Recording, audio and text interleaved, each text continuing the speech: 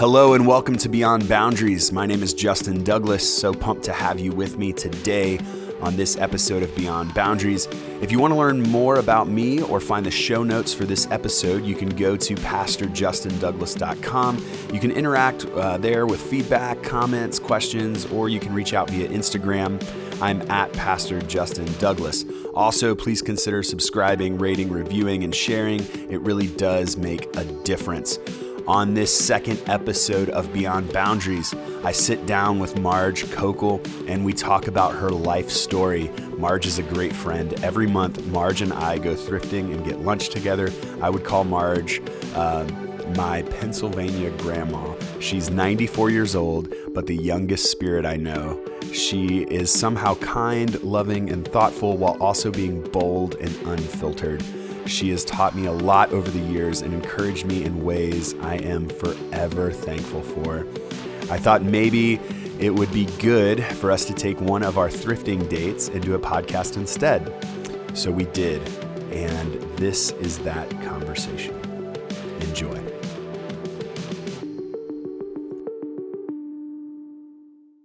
I was born September 11th, 1924. 1924. How old is that? I always assure people that I was the first disaster. No. So I was born 9/11. Oh, man. And that puts me at 94 as of now. 94. Wow. You've lived an amazing life, too, as I've got to know you over the years. And I'm excited for some people to kind of get a glimpse of that today. So, and where were you born?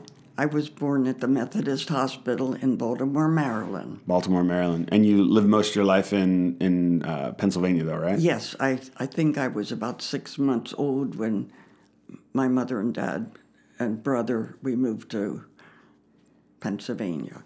Yeah.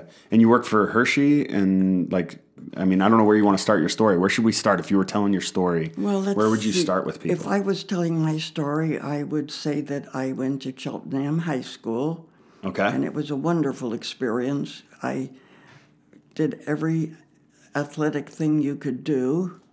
I never excelled in any of them, but I did them all. I swam, I played tennis, I was on hockey, and so on and so forth. And when I was a senior, I was headed to Goucher College in Baltimore, all registered and everything. And I took the academic course, but I took 2 electives, and one was typing and one was shorthand. So then when I was a senior, they came to me and said, instead of going to study hall, would you work in the office? And I said, sure, I'd be glad to. So I worked in the office, and I was blessed with lots of wonderful friends, and I even managed to put them in detention hall because that was one of my jobs in the office. I'm sure you just couldn't stand having to do that, right? Well, that was great, and we remained friends thereafter. And then a funny thing happened when I worked in the office. I was a pretty good left-wing hockey player.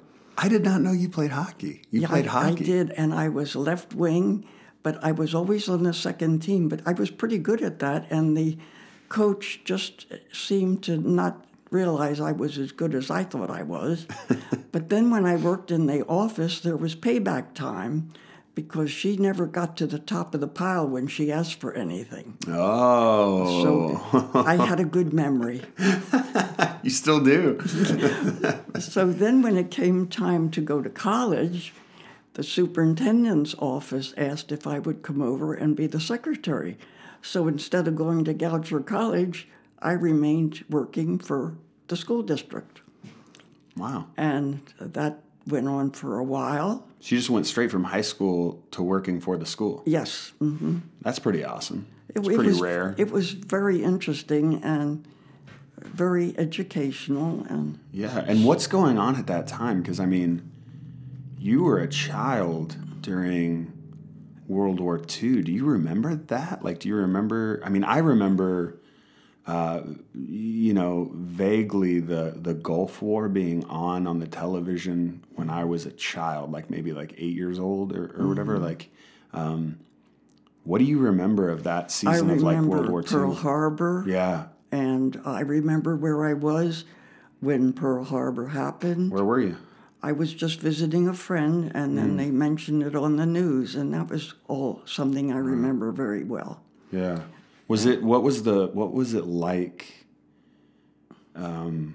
Was everybody, assuming everyone was aware of that, right? Everybody and everyone was very somber? patriotic at that time, and it was a time of great volunteering. And Yeah. I personally did a good bit of volunteering, but one of the things I did was volunteer at the Stage Door Canteen in the center of Philadelphia. Okay. And I was about maybe 16, 17 then. And to get there, you take a bus, a trolley, and a subway. Yeah. And then wow. when you get there, they would tell you, do not bother with the smiling returned veterans or those guys. Look for the poor souls sitting in the corner with their heads hanging down. So that's what I did. I found this poor soul sitting in the corner with his head hanging down, and he had returned from Pearl Harbor, where he was mostly staying at the Ambassador Hotel in Atlantic City when they come back and rejuvenate them. Okay. And at the same thing, my grandmother, who was my most favorite person in this whole world, lived in Atlantic City, and I would visit her regularly. So you got to talk to him and kind of cheer him up? So I got to talk with him, and then when I would visit my grandmother, I would look him up and see him. Wow. And time progressed, and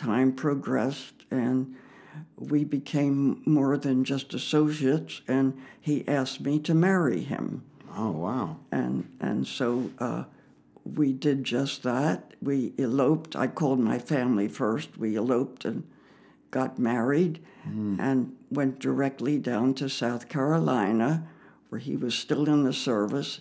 Okay. And I took a job as a bookkeeper, which is the biggest joke of all because I never could add and I still can't. Oh my goodness. I think it's so interesting that at a young age in high school you were serving other people, and even that you were directed to try to find the people coming back who were most in need.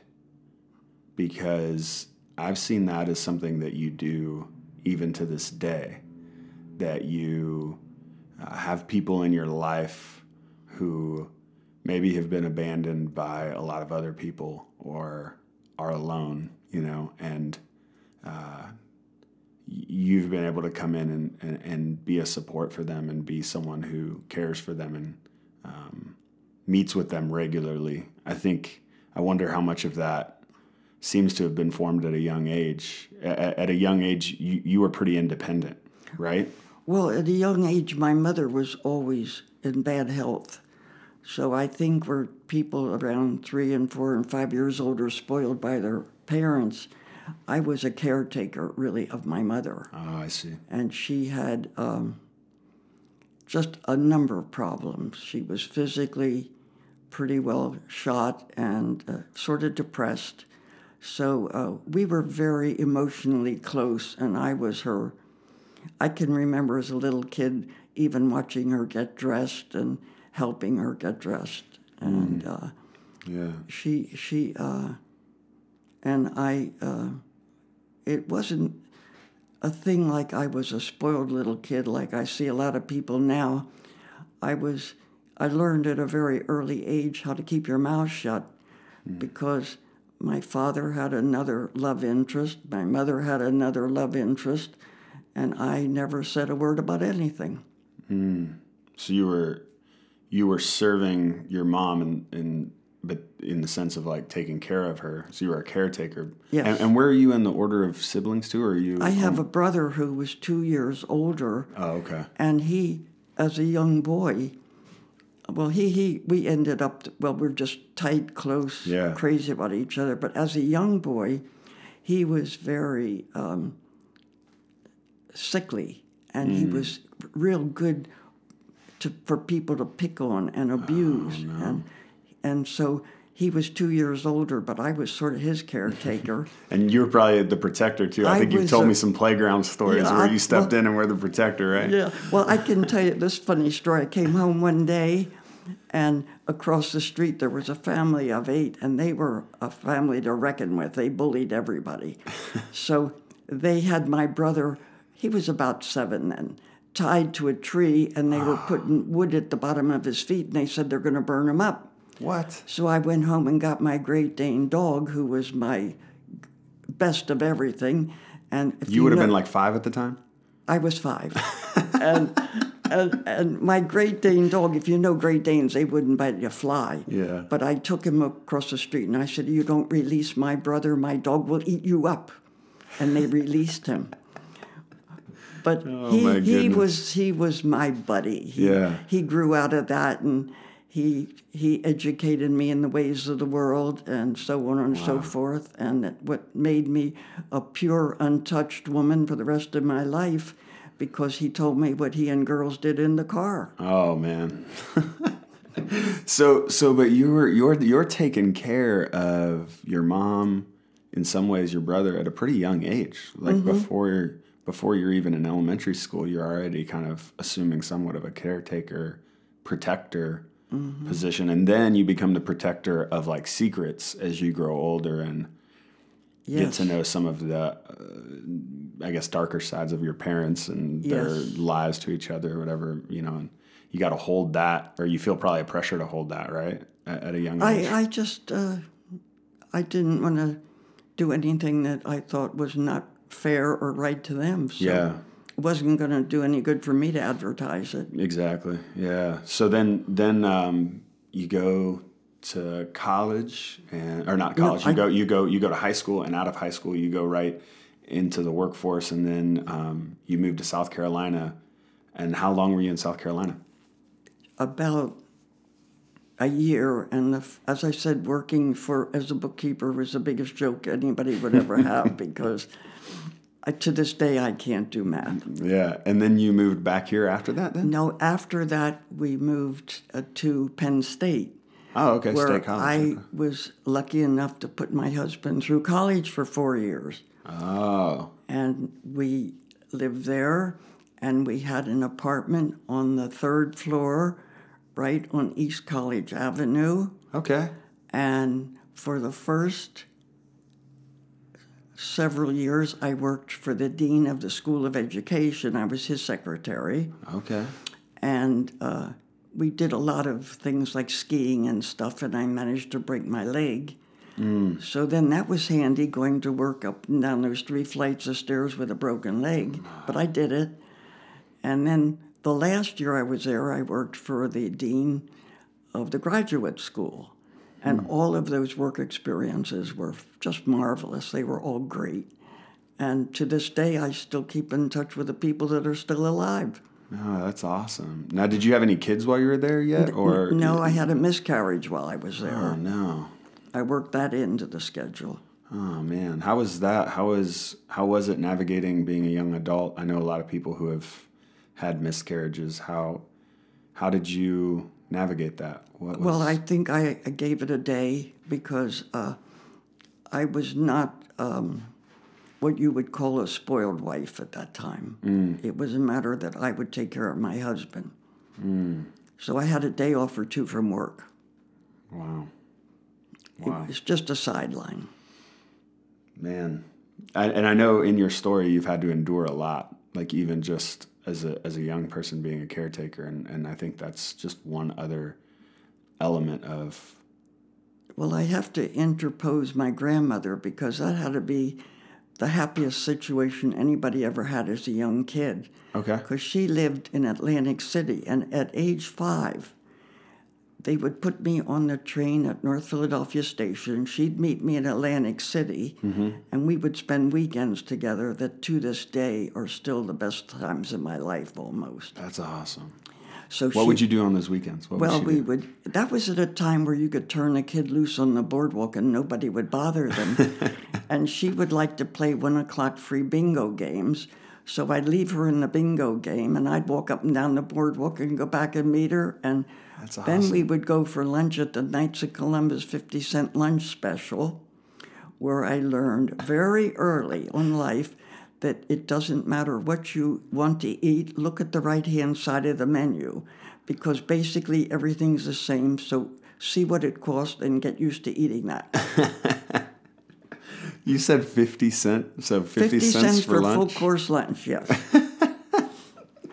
Oh my goodness. So we That's would amazing. hit that all the time, and we would have wonderful fun. So Atlantic City was kind of your safe space, your Definitely, harbor of sorts. And I loved it out of season, and I became a real beach bum, and I could walk up and down the beach and loved it. That's awesome. That's awesome. How often do you go back now? Do you ever get back there and like just absorb the memories? Because I'm sure it's changed. When I was married so much. to my last husband, St. Joseph, we used to go to Cape May, and that was just blessed. Yeah. And That's great. So you guys are at Penn State, and then what happens? He graduates, and you guys move from there. Is that he what? graduated in forestry. In forestry. Okay. Forestry, and he was very fortunate that I was a secretary because I wrote all his papers. And that's while he's building model airplanes. Oh my gosh. So it was would you describe that relationship as a difficult relationship? Quite difficult? I would describe the 21 years I was married to him as the greatest challenge of my life. And I feel that I learned a lot. And it's something that I can always be grateful for. Grateful for the challenge, even for the difficulty. I like challenges. Yeah. I think a lot of people see the challenges in their life as like, man, I wish I didn't have this challenge. It seems like you see a challenge as an opportunity to grow or learn something or push yourself. At least that's what I've seen in your life. Well, what I am grateful for is I think every problem that you get over will make you stronger. And to this day, when people tell me they have a big problem like breaking a fingernail, I really would like to vomit, but I try not to. But out of my marriage, I had 2 sons. Okay. And when you had your 2 sons, had you moved from State College to the Hershey area at that point? I lived in State College when I had the sons. Oh, okay. And, no, wait, I told you fib. No, moved to Latrobe after State College. Oh, okay. Where he got a job as a Boy Scout executive. Oh, okay. And that's where I had my 2 sons. And one was born in 1951, and that was Randy. Mm-hmm. And one was born in 1953, and that was Bruce. Mm-hmm. And after Bruce was born, it cracked 3 vertebrae in my back. And that sort of laid me low, which was followed by a spinal fusion. Now, while this is all going on, you're more or less taking care of your boys and yourself. Yeah.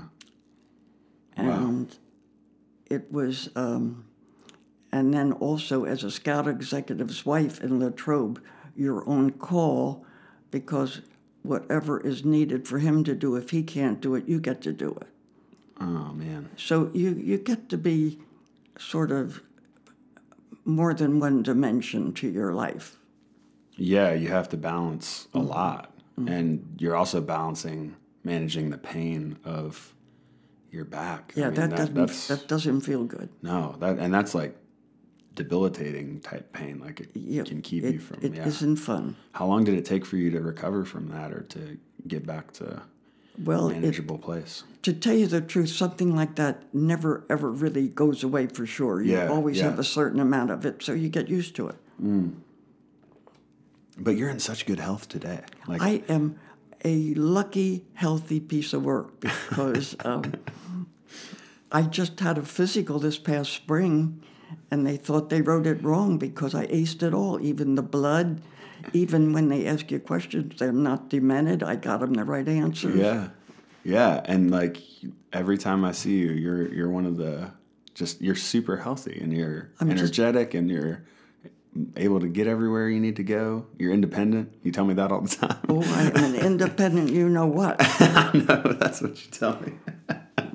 But oh, man. So you have both your kids, and you're also recovering from your back surgery. And what's kind of the next chapter that happens as your kids are growing up and as life's progressing? When you're a Scout executive, you're going pretty much, like my first husband was going in the summer for camp, so I had the kids all to myself, but he did come home on the weekends and bring his laundry, and then he could go back again. Oh, man. And then it was just a very interesting thing, and after Latrobe, he got a job in the Harrisburg area as a Scout executive, and you could live in Harrisburg, Hershey, Steelton, so we opted for Hershey. And my dad was kind enough to drive me here, and we picked out a house, and in we moved,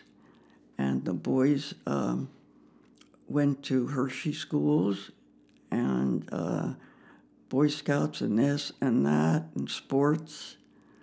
And then after 21 years of marriage, while I was married, I wasn't working then, so I was a volunteer over at the Crippled Children's Hospital.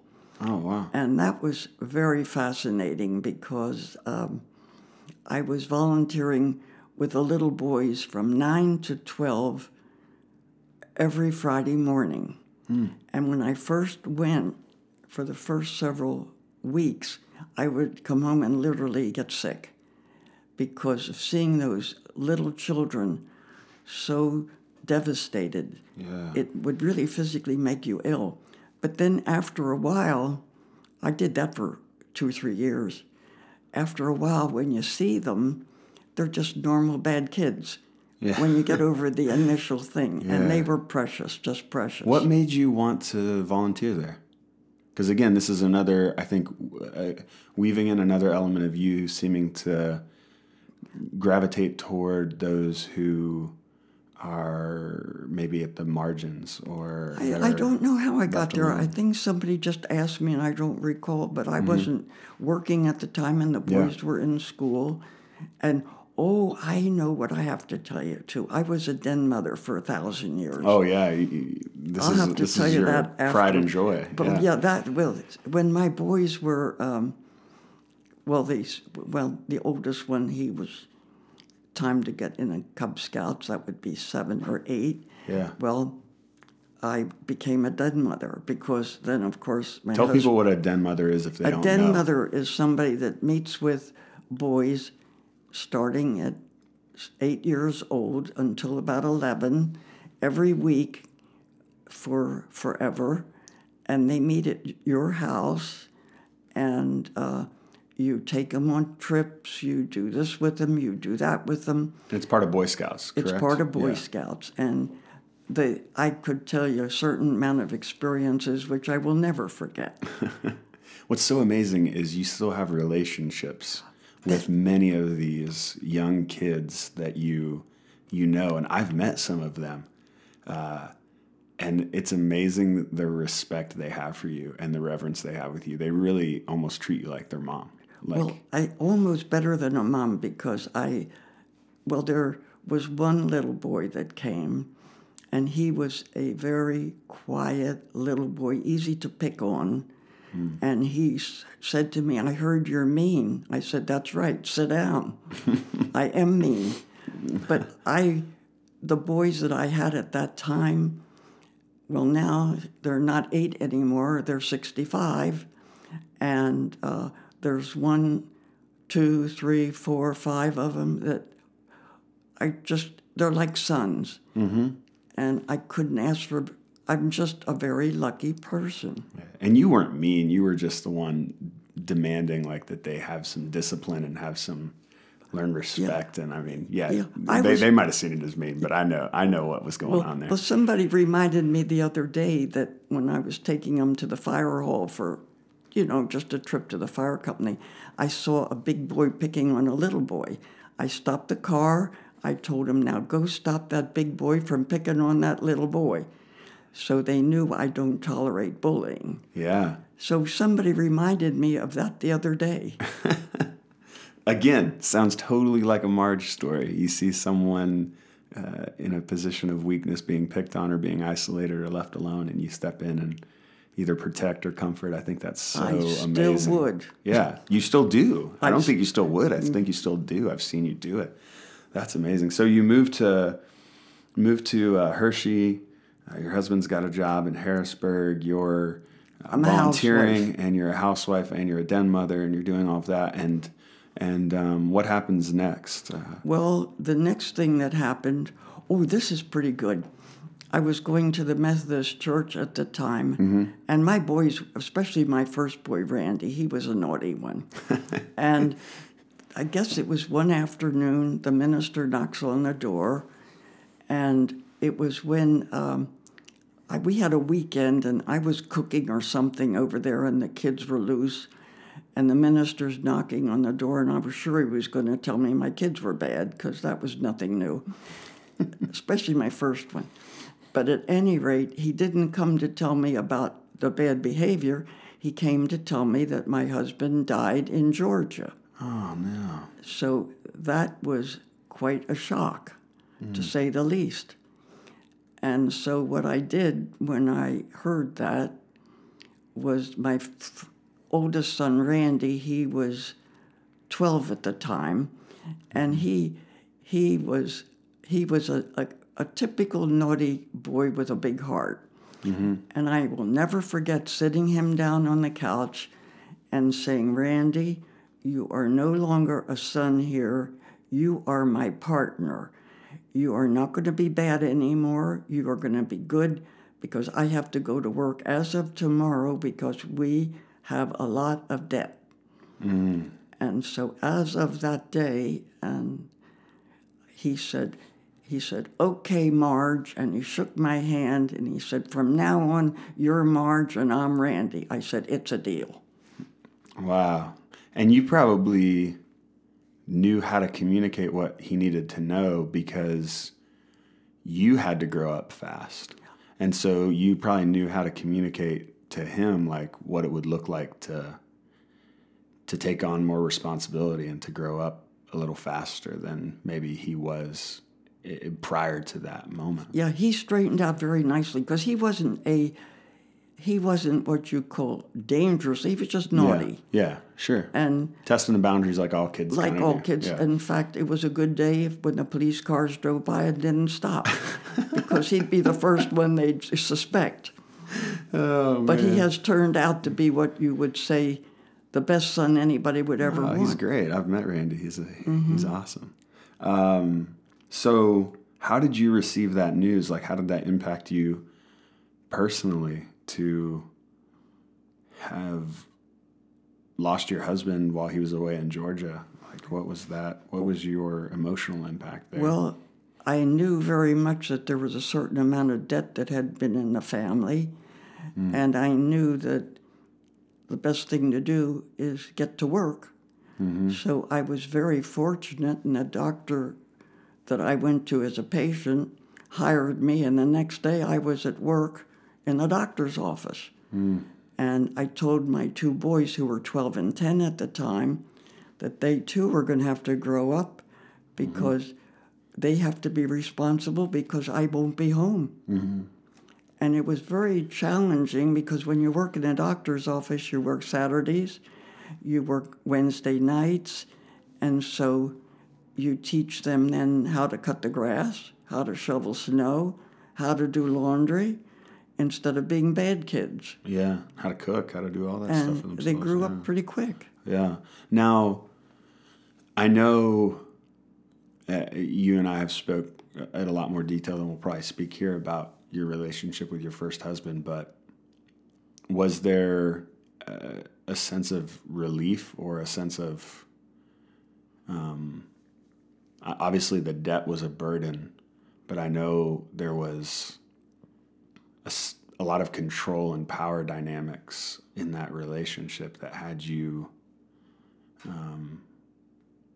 often in a place where you were just feeling like you were the only one giving into the relationship or giving into the family. Or I don't know if that's accurate, but I'm just saying, like, that's kind of a summation of some of the things I've heard. The 21 years of being married to him, if I put it mildly, I would say were challenging. And when you are told that he passed away out of town, you half feel it was a gift from God. And I accepted it at that. And at that time, I vowed to be president of the Who Needs a Man Club. And I became even more independent. Yeah. And that's sort of what happens. And when I had that job at the medical center, everybody works hard and everybody works together. And it was a very nice experience. Yeah. So you were totally comfortable being single and being independent and just doing that. But then something changed. Something happened, right? You met somebody? Well, that was, let's see. How long between? Well, it was about 2 years after my husband died. While I'm still volunteering at the Crippled Children's Hospital. No, where I wasn't volunteering. I was volunteering a little bit on Saturdays because I worked all the other days most of the time. But then oh, wait, I forgot Did something. we skip some stuff? No, Sorry, I go ahead forgot and go something. back. When I was still not working and when I was still married, I would volunteer. They had come to me at the Elizabethtown Crippled Children's Hospital, finding out that I had been a den mother. Okay. And that's why I'm still volunteering on Friday mornings before my husband passed away. And they said, am I available on Tuesday nights?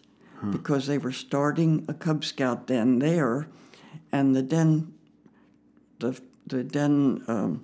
chief, Cub Master, was not too good with keeping things in order.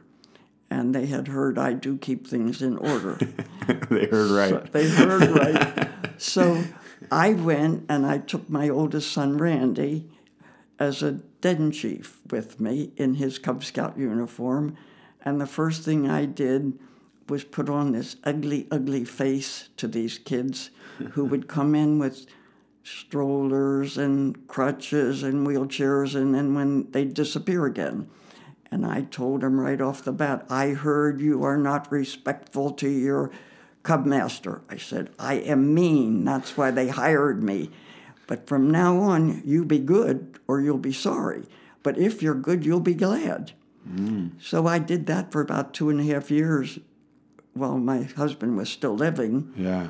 And then when I was still there on Friday mornings, all the nurses would come to me and say, well, you see him on Tuesday nights. Tell him we like him. We'd like to be with him, et cetera, because he was a bachelor, and he was a handsome man. He was a perfect gentleman, and there's no reason in the world that they wouldn't be after him. Sure.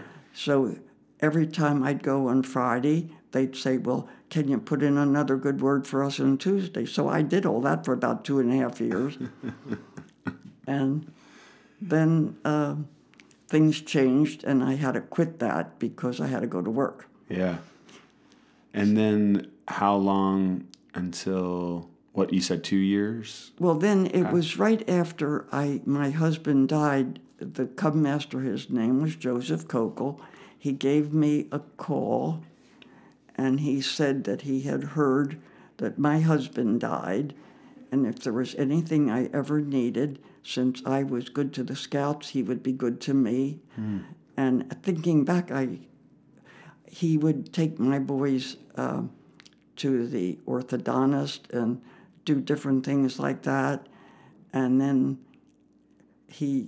there was a dietitian there that had the hots for him. So they came to visit me one evening, and she looked around the house, and I'll never forget this. She opened up the boys' closet and said, "When were you born?" I said, "September." She said, "Well, they're supposed to be neat and tidy, and this is a mess." And what she was really trying to do was ingratiate herself to Joseph Sure. and make me look bad, but that didn't matter.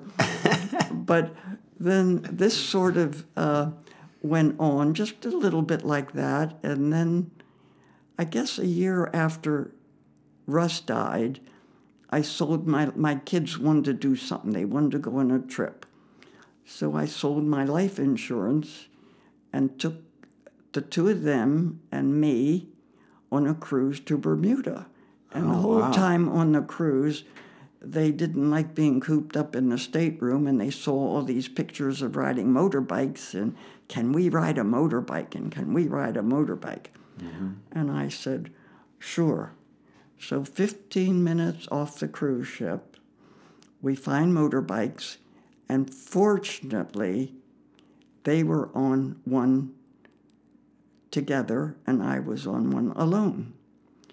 And you drive on the left-hand side of the road, and promptly I crashed into a stone wall and broke my neck. And this is after you had back issues. Yes. So you're in Bermuda. I'm in Bermuda with the two boys alone. How old are the boys? They were 13 and 15. Oh, my goodness. So I am sprawled out on the ground and cut my head open in the back and couldn't really move. So one of them says, "My mother's bleeding to death," and the other one said, "That's the only parent I have left." Wow. And I was hauled away and taken care of in the most wonderful way you could ever ask. And it turned out I had a broken neck, and I was paralyzed from the neck down.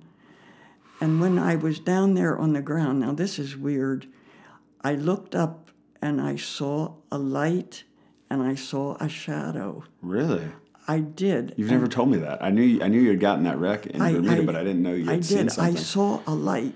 Was it like a spiritual? So it was like a spiritual experience. It was a spiritual, and I said quietly to myself, "Thank you." And I was down there in a striker frame for about 6 weeks in so Bermuda Hospital. In Bermuda for 6 weeks. Where are your boys? Your boys are still there with you? There was a wonderful, wonderful room steward who took care of the boys going back on the ship, and every Thursday when that ship was in dock, he would visit me in the hospital. Really? Really. Wow. And it was special. That's amazing. And then so your kids got back and were taken care of. My kids got back, and the people. doctor I was working for at the time, one of them, Dr. Hiram Wiest and his wife Suzanne, took them into their home and took care of them all that time. So to amazing. this day, I have gratitude that will never go away. And we're still in touch. Yeah. He has passed on, but she's still around. Yeah. So then, let's see. So you're coming back from So that. then I come back. Oh, this was good. I come back on an airplane, all packaged in a cast from the top of my head to the bottom of my butt with air hole in the stomach so you didn't breathe, and my face was out, and my ears were out. And I promptly go back to work because I need the money, and that was my job. You had just taken 6 weeks off too, right? Yeah, that's tough. They were so good to me. So I was the first line of defense in my job. I was the telephone receptionist. Gotcha, yeah. So on and so forth. But it was about July then, and you get all kind of people calling the doctor's office. And this is one of my most memorable ones. This lady said she needed an appointment right away because she has a half cast on her arm, and it's so hot, it's July. And I said, "I can't take you today, but I can work you in tomorrow morning." "Well, that's too late. That's hot." And she said, "Don't you know this is hot?" I said, "I do understand. I really do." "How can you understand?" And I didn't say any more. But when she came in the next morning and looked at me, I told her I understood. Oh, my goodness. And so you're working, you've got this cast. How long did it take to recover from that? That was a long time. That was all through the summer. And then I graduated to a neck brace. And I had no hair either because they shave your head. Yeah. And I guess then when Joseph, who worked at the Crippled Children's Hospital, heard about my accident, then he would get the boys to send me get well cards. Oh, okay. And then he found out that I was paying postage on him, and then he sent me $1 to pay for the postage, to pay for the postage. Then when I came home, all packaged up in plaster, he would ask what he could do and so on and so forth. And then I guess it was maybe 2.5. Well, my first husband died in 1966, and 2.5 years later, Joseph and I were married, and he asked me to marry him, and I said, I don't ever want to get married again. I said, I've been married, and that's enough. And I said, why don't you write out a list of pluses and minuses? I said, you'll find a lot more minuses. So you had a pretty low view of yourself, or at least what marriage would be like. Yeah, well, I had enough experience with marriage, and I was raising 2 boys, and that was all that was important to me. Yeah. And so they were my life, and Joseph was a bachelor and the kindest man I ever met in my life, and he was a devout Catholic, and I was just a half-baked Methodist. So did you from there? We skipped ahead a little bit because you said he asked you to marry him, but what was the relationship like during that time? He was taking care of you in some other ways, or asking if he could help out. Did you guys have a period of dating or a period of like going out at all? Or? Oh yes, he did invite me out for get out. It was when he took me to the brace maker. He took me here and there and invited me to go to Spinners. What's the brace maker? Where I get a neck brace. Oh, so he took... I graduated from the plaster. Sure. And then that was after a long time. Then I get a neck brace, and it goes up your head. And so he's driving you around. You guys are building a around. Relationship through just probably being in the car together. And the kindest thing you could ever ask. Yeah. So then he invites me for dinner, and I have no hair. And so a neighbor was real nice and gave me some hair that put on the top of this bald head with this neck brace. And off we went to dinner at Spinners at that time. And What's Spinners? What was Spinners like? Spinners is now down on Chocolate Avenue, and it's got another name. It escapes me just now. But it's down there. But what kind of place was it? Was it was a fancy dinner place. Fancy dinner place. Dinner place. Oh wow! And it was very nice. And thereafter, we would go on little. I think he took me to the seashore for a day, and we walked the boardwalk, and eventually, he talked about getting married again. Yeah. And then we got to the point where we went to the priest. Now, but hold on, before we get there. So he asked you, you said no, and then you kept and he kept kind of insisting. Is that kind of what happened? Or what? Then he said, I'd like to meet your father. Okay. Then we drive down to meet my father, because he had to be proper and ask my father if he could marry me. Wow. And then my father, first thing out of his mouth, he said, she likes to buy shoes. Oh man! Yeah. So he did everything that a superhuman gentleman would do, and this is probably a good time to like pause and say, let's talk about Joseph's story. Oh, that would be wonderful. He had an amazing story prior to meeting you and prior to asking to marry you. Well, you want to just give a brief overview of his experience? I should indeed, because he was Superman if ever there was one. Yeah. Go ahead and tell us a little bit about his experience prior to being in PA and prior to meeting you. He should really be called St. Joseph, because he was born in the United States at White Valley, where it's out near Pittsburgh. And his family origin were Slovenians. And his father worked in the coal mines in Pittsburgh, and his mother wanted to go back to Slovenia, and she took the children back to Slovenia, and that would be during World War II. So then when the Germans invaded Slovenia, they knocked on his door and said he is going to join the German army. And he was about 18 at that time, and he said he was not going to join the German army because he was an American citizen. So they put him in a concentration camp for 4 years. And in that 4-year period, his one hot meal a week, basically speaking, was boiled potato skins on Sundays. Other than that, I don't know what he ate or how he did it. But he came out of the concentration camp with no teeth because they knocked him out. He weighed 86 pounds, and he had tuberculosis. And when he got out of the concentration camp, he won't speak too much. He never spoke too much about it. You just got the bare essentials. Yeah. But it certainly made him what he was, and it made the impact on how he lived his life like a pure saint, which is what he was. Wow. And he then went to out near Pittsburgh again, where he worked as a brace maker.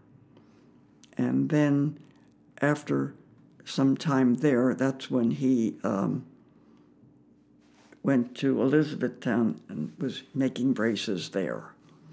But his life was so severely programmed on that survival method, and he never lost his faith. He never lost his kindness. It just got more and more and more and more. Wow. So from 18 to 22, he was in a concentration camp, and I'm sure he saw all kinds of things that you said he and never he would never talk about it. Yeah. And, I mean... Yeah, go ahead. I didn't mean to interrupt. No, you. you're The fine. one thing that he must have learned as a real lesson, he had, as a Slovenian, he always would he'd say V for W. And there's one thing he could not stand in any way, shape, or form was the waste of anything, especially food. Yeah. You don't take anything on your plate you're not going to eat, because having been hungry for 4 years, he wasted nothing. Yeah. And then when we had a flood, I'm digressing but getting ahead of my story a You're little. fine. We had the flood in Agnes in 72, when everybody was throwing their food away and lined them up in the alley in garbage cans. He'd go through all the garbage cans and take out all the food and bring it home. Wow. It was... Yeah, I mean, when you live in that survival mode, it's hard you never get out of it. It's hard to get out of it, yeah. But it's amazing that he still had the capacity to be in a healthy, loving relationship even after enduring all that pain. It was amazing. And I think his faith, his big faith got him through it, because he was very devout in his religion. Yeah, wow. So so you knew all this going in, obviously. You knew his backstory, and you got to know him and got to hear his experience. And we would visit his family, and he took me out to visit his niece and those on a weekend trip before we ever, I think we were engaged then. Yeah. And he was so proper. He was so proper. Yeah. So you guys end up getting married. First we went to the priest. Okay. Before we got married. How'd that conversation go? Well, the priest was, they ask you all these questions. Yeah. There were many that they asked, but I can remember two vividly. He said, "Are you going to become a Catholic?" I said, "I'm not even a good Methodist, and I would be a very bad Catholic, but I will not interfere with any time or money he wants to spend in the church. I will support him." And the other thing was, if you have children, will they be raised Catholic? I said, he can raise them any way he wants because they will be orphans because at 44 years old I will kill myself. So those were the two I recall. And he was like, that's enough. I'll marry you guys. Yeah, Is that pretty much what he said? Then he said he has no worry at all about us being married because most people tell him things they think they want to hear. And I said it straight out. Can I say that's one of the things I appreciate about you? You say it like it is, Marge. And I think that's such a good trait. And it's not that you say it like it is, like you're trying to be mean, because I think there's some people who are like, I'm just saying it like it is, and they lack compassion, you know? But you have a lot of compassion, but you don't sugarcoat the hard things, which I think is really good. Like, I think there's something good about saying it plainly, you know? And you have a way of doing that doesn't come across as mean or aggressive in that way, but more just direct and plain, and I appreciate that. Well, I thank you for that. But see, as you get older and your memory fails you, if you don't have to remember what lies you said. If you just say it, then it's there. Your memory doesn't fail you, though. You have an amazing memory. That's what's so great. So you guys get married, and what's that like? I mean, from what you've told me, I know it was just amazing. It was like truly being born again, because all of my life up until then, I had been the doer. Mm-hmm. I had never really been so spoiled in my life until the day I got married to Joseph. And I mean spoiled. Explain some of the ways that he spoiled you. There was nothing he didn't do to spoil me. I mean, he outguessed any desire I might would have had, and then he did it. And I was working at the time, and he would meet me, and you have no control sometime when you get out of work, and he was always patient. It was like a heaven on earth marriage. And I guess, we were so blessed. We went on 32 elder hostels, and we had the best times. And what are those elder hostels, meaning like traveling? And well, you go down to Williamsburg for a week, stay at the lodge, see the backings and the ins and the outs of the whole operation in Williamsburg for like a tenth of what it would cost you to go there on a vacation. Okay. So we did 32 elder hostels. We went everywhere, and we traveled. We took cruises. We lived it up when we got the opportunity. Yeah. And then as time progressed, and he managed to get Alzheimer's. And what was that like, journeying through that? That was another education that you'll never forget, because it's a progression of watching the person that you love just slowly deteriorate. But unlike most people that get Alzheimer's, and I unfortunately have a lot of experience with that too, is he was never anything but good, kind, sweet, wonderful. And I took care of him at home for 9 years. And it finally got to the point where you really got physically ill. So I had to put him in Country Meadows in the Alzheimer's unit. But I would go over every day at lunch, and I would go over every day at supper, and I'd spend just about the day with them. And you learn a lot. And you see other people with Alzheimer's. Now, Joseph, having grown up without things, he had interesting little quirks. Like, he would never throw anything away, so if they put flowers out on all the tables for decoration, they'd end up in his room in his drawer because he didn't want them to go to waste. So he would collect things like that. And then he was a very gentle, kind soul. And it deteriorated, and then you have to take another step and go to another. He fell down and broke his hip, and so we went over and had a sip, and I stayed on the floor in the room with him because at that point he couldn't really communicate. So then they went from Country Meadows to Fry Village, where they have different kind of care. Yeah. And that's over in Middletown, and they were very good also, and I was over there every day also. And around what year is this taking place right He now? passed away in 1986. Okay. And is this toward that, right around that time? it was, he passed away December 17, 2000. Okay. And, sorry, he passed away December 17th? 17th, and his birthday was Christmas Day. Oh, okay. He was the second coming of anybody. So he passed away in 2000, but where we're at in the story right now is... We're about in 2000. In 2000, okay. So it was toward the end that he got... It was toward the end, and the... it's amazing how God does guide you in this world, because I never would go over before lunch. And this particular Sunday, for some reason, I decided I'd take the newspaper and just go over early. Yeah. And I went over to Fry Village, and there was somebody waiting at the door for me. Said they were trying to call me because he is just about gone. And I went in, and we were holding hands, and I was there when he passed. And that was another good gift. How long did he battle with Alzheimer's then? Like 10 years? Pardon? Was it like 10 years 10 of him years. battling with Alzheimer's then? Wow. And we would take trips when he had the Alzheimer's, and so you'd learn to be a shield. Yeah. Early on, it was pretty easy probably to manage, and it got progressively more difficult. But he never got to be mean or ugly like people that's really do. good. Never. Yeah. Not a mean.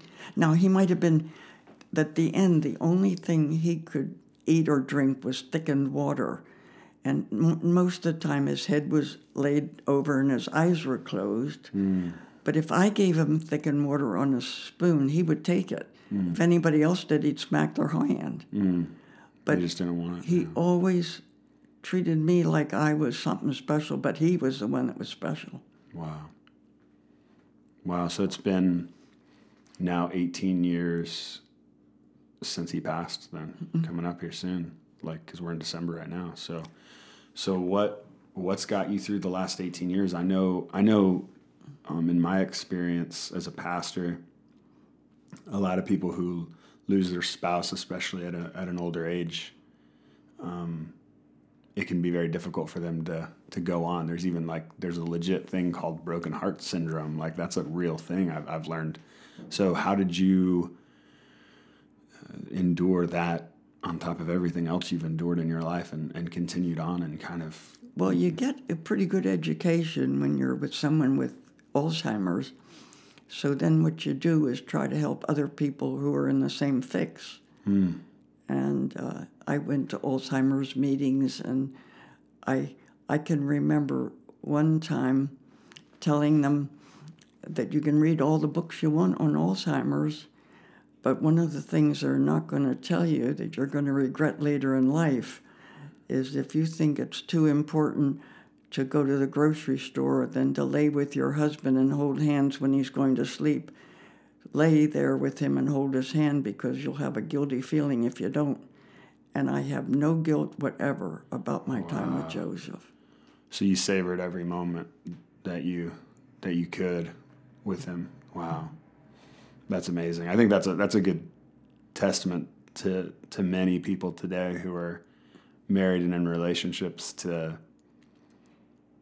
savor those moments. I even think as a parent, it's like sometimes you can have the task list in your head of all the things you got to get done, and that can drive how you operate that day. And certainly we have tasks we need to get done, but then there's opportunities of, like, even this morning, my kids had the TV on in the living room and had music on and we're dancing. And it's like, sometimes when they're like, Dad, let's dance, get up. It's like, do I do that, or do I say, well, I'm in the middle of, I got my laptop open, I'm in the middle of work, or I'm in the middle of something. It's like, sometimes it's recognizing and being awake to see the more important thing. And it seems like your lack of regret was something because you were awake to, like, being present and aware of those opportunities that you had with Joseph and taking each one.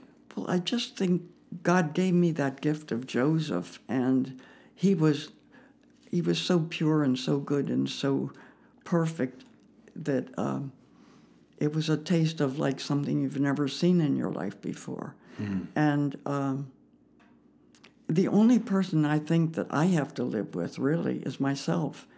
And I'm at peace with myself. Yeah. So what do you do these days to pass the time? I stay busy. You do stay busy.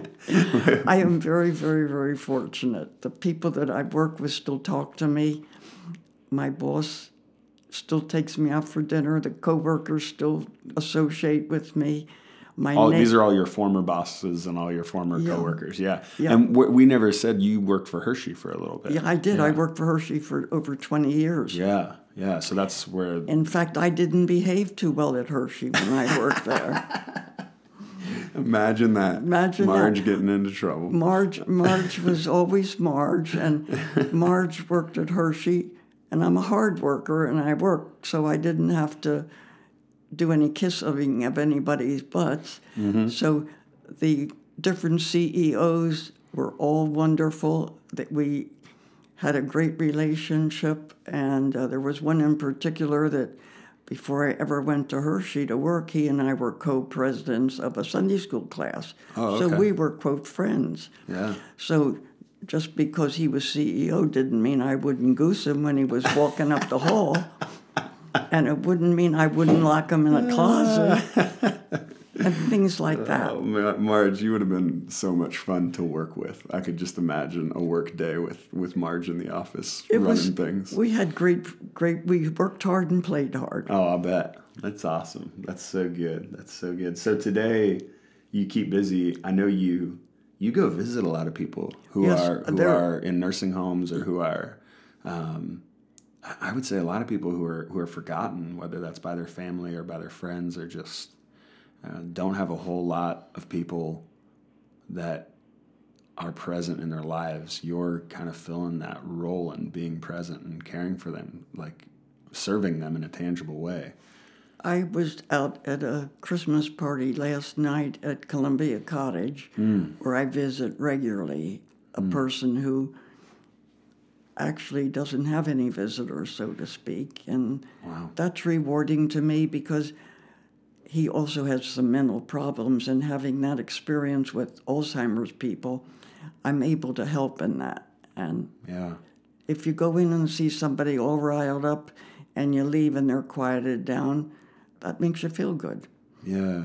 And I have a couple customers that are in nursing homes I like to visit. And what an amazing testimony, though, to be 94 years old and to still be like, I got to give back. I gotta help others. Part of my purpose. I think so many people see life as like this. I'm trying to get to retirement so that I can sit on a beach and sip pina coladas. So it can be all about me now. Like, I've put my time in for other people, whether it's an office job 9 to 5 or volunteering or raising kids or whatever. Now, I've got the retirement fund. I'm going to kick back. It's going to be all about me. And I think that's such an interesting finish line for a few reasons. First of all, I think the moment you get there, it's not really what you want. It doesn't fill the hole. It doesn't provide purpose or meaning. And it might be great for a vacation for a couple weeks. I think we all need rest and relaxation, especially if you've been working in a corporate job where you've just been, punching the clock all the time. That may fill your soul for a couple months more because you need the rest and relaxation than actually that it's providing you meaning or purpose. But eventually, retirement, at least as many of us paint it in our heads or have been taught to paint it in our heads, is really selfish, and it's not something that provides meaning and purpose. And so you're in a place where, like, I see you at 94 as an example for someone who's 18 coming into adulthood. Like, serve, like be present with other people, find other people that you can pour into and care for, and that you have the ability to lift up. Go find those people, and you're doing that at 94. You're not like, I got to get on your schedule when I call you to meet. I'm like, Marge, let's meet. We're like emailing back and forth, and I've got to find a way into your schedule because you're like, I'm meeting so and so on that day. We're having lunch, or I'm going to be out at Columbia Cottage on that day, and you have commitments. Like it's not just like, oh, I'll pop in whenever. It's like you're committed to these things. They're part of your schedule and part of what you're pouring into. I just think that's so amazing. Yeah. I'm blessed. Yeah, but you're blessed, but you're being a blessing to others. And I think that's the interesting, unique thing is that as you're blessing others, you're blessed yourself. And I think some people miss that exchange, right? One of the luckiest things that happens to me, I've had two very, very dear friends in my life. They both have passed on, and I was with them for the years when they were having trouble. But I think I must have visited Masonic Home 20 years to visit my friend Hilda. And she was my dearest friend. Now, her son, Kenny, and his wife, Mary, every single month take me out to lunch. Really? And then my other dear friend, Betty, whose sons I also had in the Cub Scouts, and her daughter is my godchild. They're still can't do enough for me. And there again, I took care of her in her times. But they were my two dearest and deepest friendships. And I was there for them, and now their family's there for me. Yeah, and that's amazing too, because a legacy of giving and service and gratitude toward others really does create like this community. It does. And you have so much community. I even think of one time I came over to your house and there was someone, I think, raking leaves, and that's one of your former my neighbors. Oh, yeah. Oh, your neighbors. I have to get into my neighbors. Nobody in this world has better neighbors. I mean, nobody. They spoil me rotten. Yeah, your neighbors do, but this wasn't your neighbor. This was one of your former Den boys, right? Wasn't he there? Yeah, he was a Cub Scout. Yeah, he was a Cub Scout. He was Betty's son. Okay. And he's the one that my basement's always leaking. I did tell you about. And he's the one that arranged for me to have a sump pump put in my basement. He arranged the plumber. He arranged the price. He arranged everything. Wow. Now, who would care that much about some old bag's basement leaking all the time? But I didn't spoil the kids. I took them on all kind of trips. I took them to Annapolis and everywhere. Yeah. And they'd get in the car and they wouldn't buzz. They listened. That's amazing. That's amazing, though, because I think that's a testimony, I think, to the beauty of serving outside yourself. And the fact that we're designed, I think, in a way to care for one another, like to serve others. And I think that, obviously as a pastor, I think central to the gospel is that we're to serve other people even more than we serve ourselves. Like there's something beautiful in that imagery of us laying down ourselves to serve someone else. Like there's something beautiful there. And you've done that, but often what's seen in that is like a weakness maybe, or it makes you weak. I mean, I think just some people have that imagery, but what's amazing is it makes you not just strong as a person, like so much of what you've been through has made you strong as an individual to endure things, but it's also made you strong in the relationships you have. You have so many committed relationships with people who, because of the time in which you served them and the way in which you served them and the commitment in which you served them, there's now a bond there that can't really be broken by anything else, which I think is the beauty of caring for one another. It unites us. Like when we love our neighbor as ourself, it actually, there's a unity that happens there, that a bond, like I said, so you have so many of those. I have such a good bond with the people I've worked with.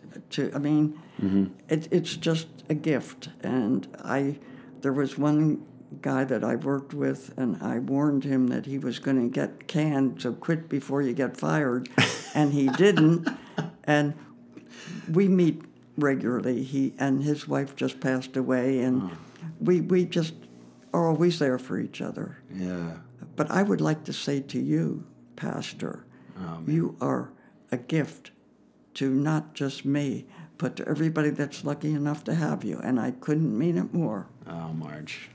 Thank you for that, Marge. Marge, you're a gift to the Bridge. We love having you at the Bridge. Well, hey, we'll have to do this again sometime. It's been awesome to hear your story. I'm sure there's so much more of it that we could dive deeper into. And do you have anything you want to tell people who are processing this? Maybe anybody who might be considering volunteering and serving, or someone who's maybe going through a season of difficulty, whatever, we've touched on so many different topics. Is there any way you want to wrap this up or encourage people to learn from your story? Well, I'll tell you, one of the things that strikes me funny is when I talk to people and they're going to have a real busy week, because on Monday they're going to go to the beauty parlor, and on Tuesday they're going to have their toes, have a pedicure, and then they're going to have a massage, and their whole week is taken up. And I thought, rather you than me. Wow.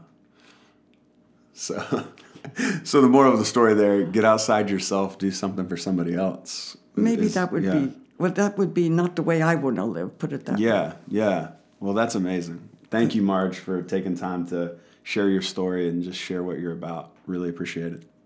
Thank you, Justin, for sitting here and listening. Boom. There you have it. Marge's story. What an inspiration to get outside ourselves and to consider others. Hey, it was great to have you with me today on Beyond Boundaries. Again, if you want to learn more about me or find the show notes for this episode, you can go to PastorJustinDouglas.com. You can interact there with feedback, comments, and questions, or you can reach out via Instagram. I'm at Pastor Justin Douglas. Please consider subscribing, rating, reviewing, and sharing. It really makes a difference. And I'm really going to emphasize subscribing today because I am at Q Conference. My flight actually got canceled, and I'm sitting in a hotel room late on Sunday night as our flight is going to go out tomorrow. And I have had the opportunity to interview multiple people while I'm here at Q Conference. Interviews that have been very powerful. I would really encourage you to hit the subscribe button to make sure when those come out, you get to listen to them. I just spent about 2 hours in my hotel room interviewing a couple, and many tears were shed. And I think it's going to be a very important podcast, a very important episode on their life story. And that's all I'm going to say for right now. But I just want to encourage you to keep coming back and share this with your friends, especially some of the episodes that are coming out, because I think they're going to be very powerful. As always, I'm going to sign off this way. May you go and live a life that is beyond boundaries, giving others love, exploring new ideas, and championing belonging.